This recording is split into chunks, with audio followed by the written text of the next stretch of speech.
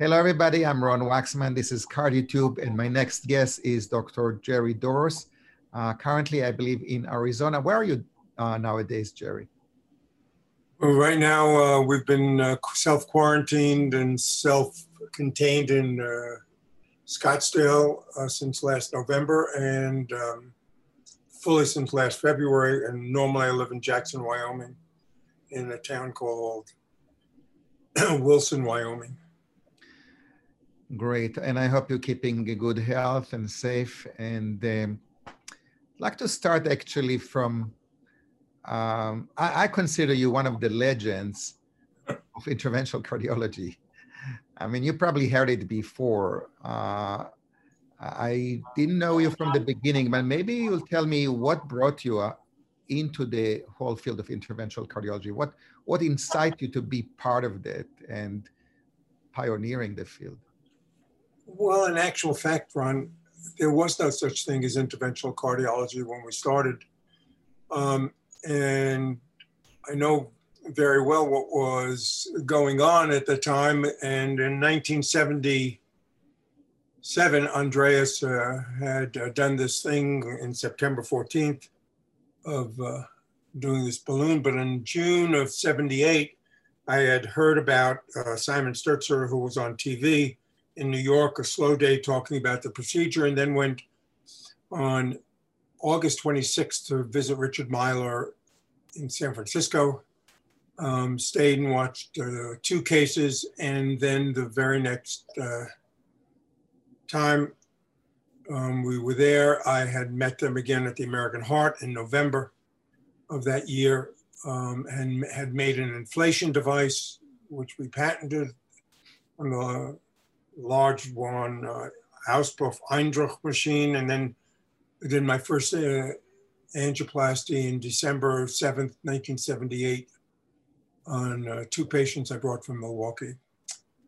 But that was it. There were just a few people who had done that. And from that point on, I started to do angioplasty. And then I can still remember, before going to San Francisco, I heard Richard Myler speak at the Mayo Clinic in Rochester in July of that year,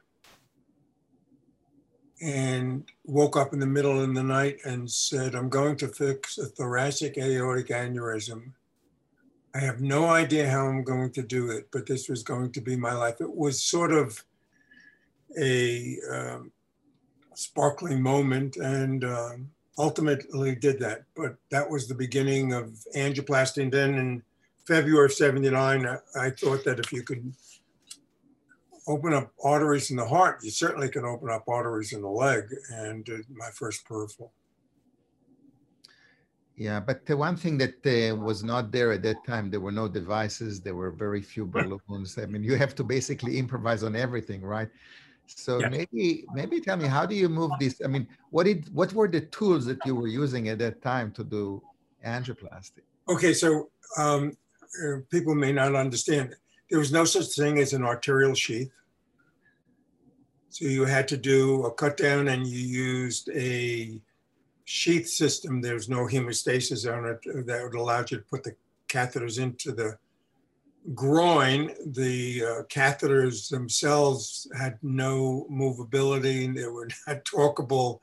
They didn't hold its position. They were 10.5 French, and you had this large hematoma that was growing often in the groin. So from that point on, you also had no arm catheters. So we went to Cook, and we had some pure Teflon catheters used from the left arm to get into the right coronary, with a shape similar to an Amplatz. And you had to do cut downs to get your peripheral catheters in. They were large, and there are no easy means of doing it. So you had to know about how to do surgery, which I am able to do, having been an obstetrician gynecologist before that years ago. So everything you did was, you had to think about what you were doing. There were no guide wires. You had to understand about guide wires just to get the catheters up, whether they were stiff and what kind of transition zones they had from Cook at the time. So it was unusual, and you continually had to improvise and figure out what you were going to do and how you're going to get there, let alone whether you're going to get the device into the artery, and let alone you can be able to blow up the balloon. And if you did blow up the balloon, you had no idea what to do. I can tell you that on a Saturday morning, when I was at St. Luke's some years later, I had a patient who was referred from Chicago who was a lady, a drug addict who had a tight left main stenosis. Everything else was open. And Dudley Johnson, the surgeon, was operating, and we had this discussion about whether we should do this or not, but nobody wanted to operate on her because of her drug addiction and the problems associated with it. So we decided to do that, and no one knew what was going to happen when you put this balloon across her left main, and you're going to blow up this 3.5 millimeter and 4 millimeter balloons without steerable wires across it. And we got it into place and blew up the balloon, and nothing happened except the blood pressure slowly deteriorated or just lowered. You deflated the balloon, blood pressure came back up. I did it again. Blood pressure went down. Did it again, called Dudley down, and we talked about the fact that even though you produced global ischemia, you had no arrhythmia. So all of these things were occurring at a time when it was new, fascinating, and probably I would be in jail if we were doing it today. Yeah, I mean, it was a completely different era, obviously. And I think since then, there were a lot of major development of milestones. So if you have to name like big three ones that change, in your opinion, the entire field, what would you say? I think that after Andreas did this double lumen, it's not a balloon, but a distensible segment, clearly the using of the guide wires by John Simpson and Ned Roberts for ACS, that was a major improvement. And then subsequent to that, the use of and development of a steerable guide wire by USCI was the first one. That was a real benefit to everyone. The arterial sheath was it sounds silly, was a dramatic help in sizing and allowing you to get to where you wanted to go without losing a large amount of blood. And then subsequent to that, the last one was the idea of stenting.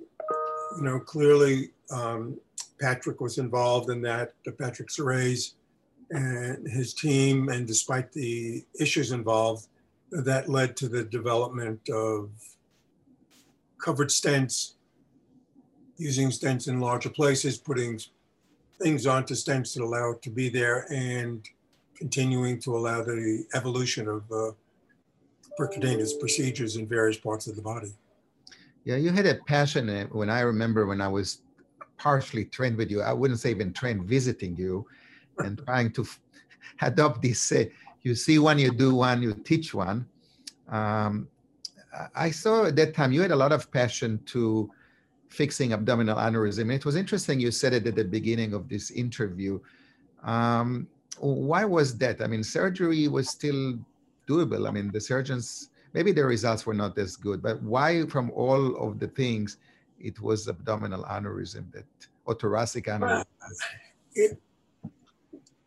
When I was at Bronx Science in high school, I went to the hospital for special surgery and saw on this day for children, visiting places that these kids were in body cast to change kyphoscoliosis. I didn't know what that meant at the time, but I said, there must be a better way to do this. And I always looked at the fact that there must be a better way for doing things. And when Juan Perotti and I first met and talked and had very similar outlooks, we looked at to be a way of doing things that were just going to be better. And if you knew the history of abdominal aortic aneurysm and thoracic aneurysm, you had to say, hey, you know, this was something that could be treated in a better way. Yes, there were going to be problems, and yes, there were going to be unfortunate people who would die, but it was still dramatic. And once you had that in place, you could start to think about thoracoabdominal aneurysms that really were problematic.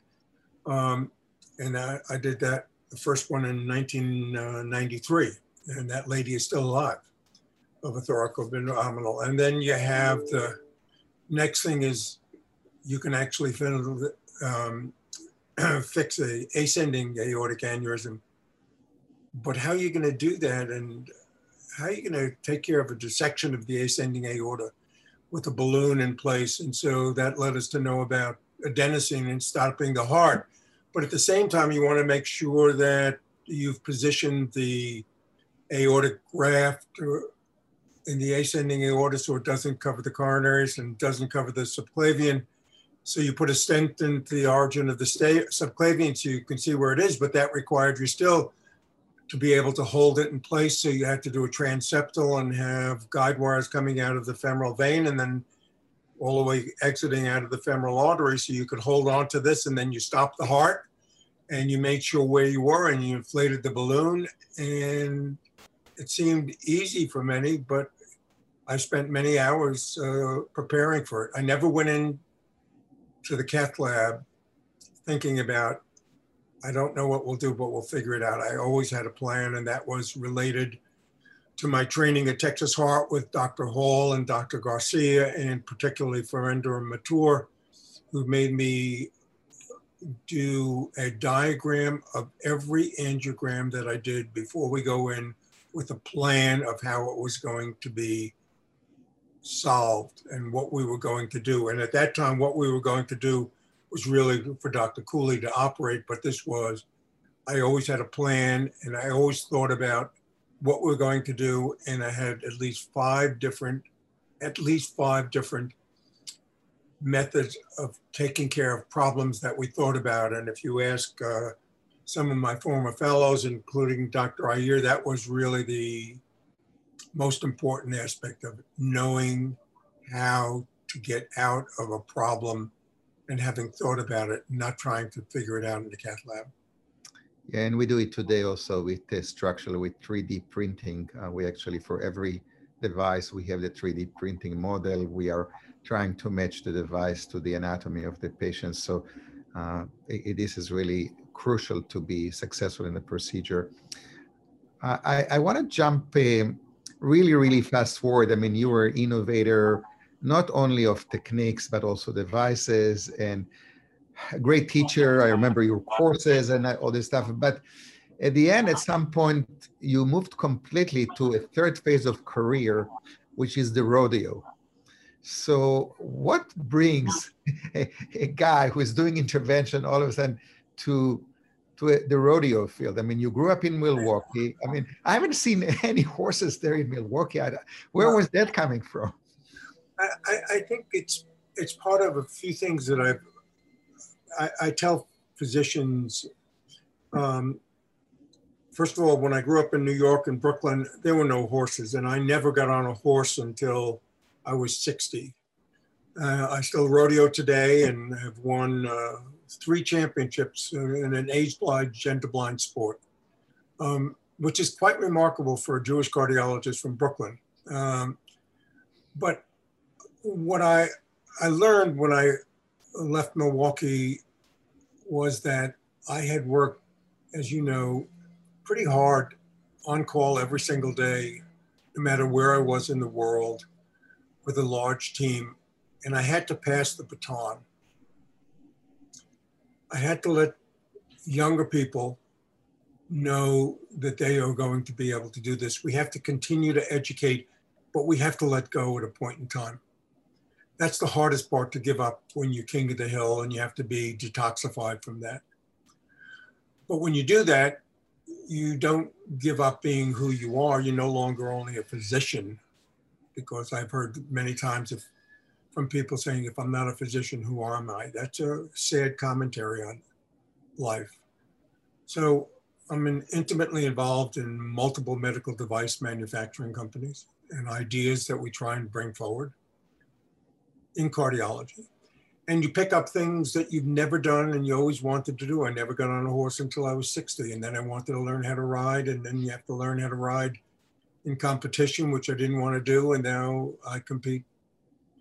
But it's an evolution of continuing to study, and as you and I know, a man dies when he stops studying Torah, but that's really when he stops being educated and doing new things to continue to be alive. So I'm still involved in, as you know, cardiology and interventional cardiology in multiple directions.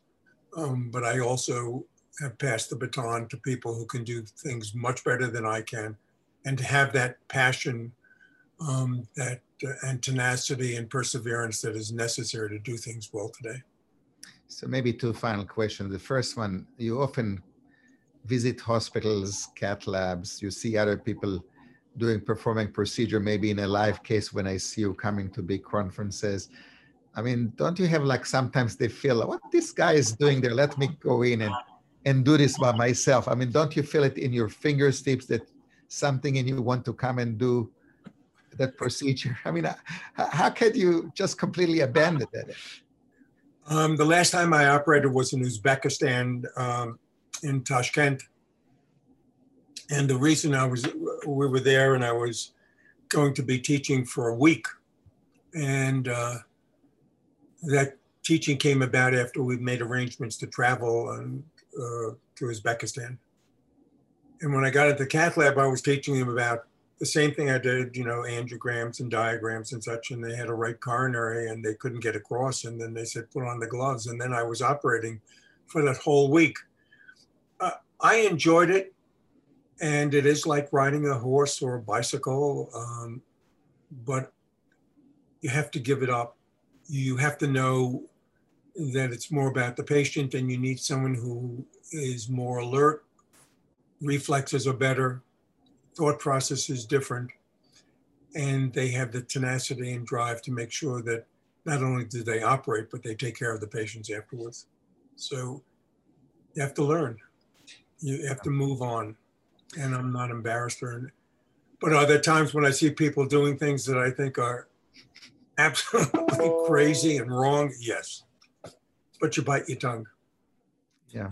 And maybe finally, you taught a lot of fellows, and I know you have passion to youngsters who starts the field. And many of our viewers are as such. I mean, the fellows, young career, early career in interventional cardiology, which is an established field right now with exams and who knows what. But what would be your suggestion for someone who starts his career right now in interventional cardiology?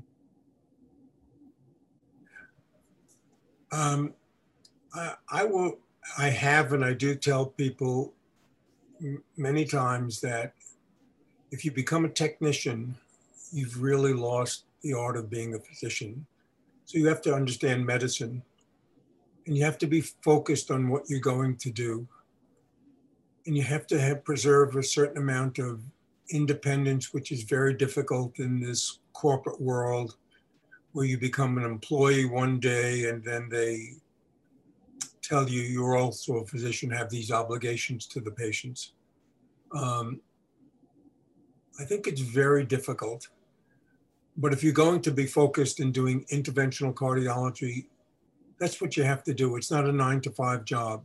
It's not a 5 days, 8 hours a day job. It's a full-time job because you're going to do more and more difficult cases because the simple cases are not going to be there. And to be a good interventional cardiologist, you're going to have to learn how to do multivessel coronary disease. Half of your practices often will be in peripheral vascular disease. So you're going to have to understand medicine more than you think about putting down a balloon or a stent. And using various other adjunctive devices. It's a full-time job. And to do it well, you have to do it with tenacity, perseverance, and dedication to it. Just as Andreas did, and Martin Kaltenbach, and all of those who precede you, and as Patrick Serres has done, and Simon Sturzer and Richard Myler before me. Jerry, honored to have you as our guest today. Really a legend in the field, and I hope that our viewers take the last message, which is so important. Be passionate. If you will be half passionate as Jerry, you will reach very, very far. And again, I wish you, again, continue to contribute to the field, no matter what you do in your device development and your advice. Be healthy and be careful on those horses, please. You too, Ron. Thank you very much for the invitation and the ability to talk to these people. Thank you. Take care. All right.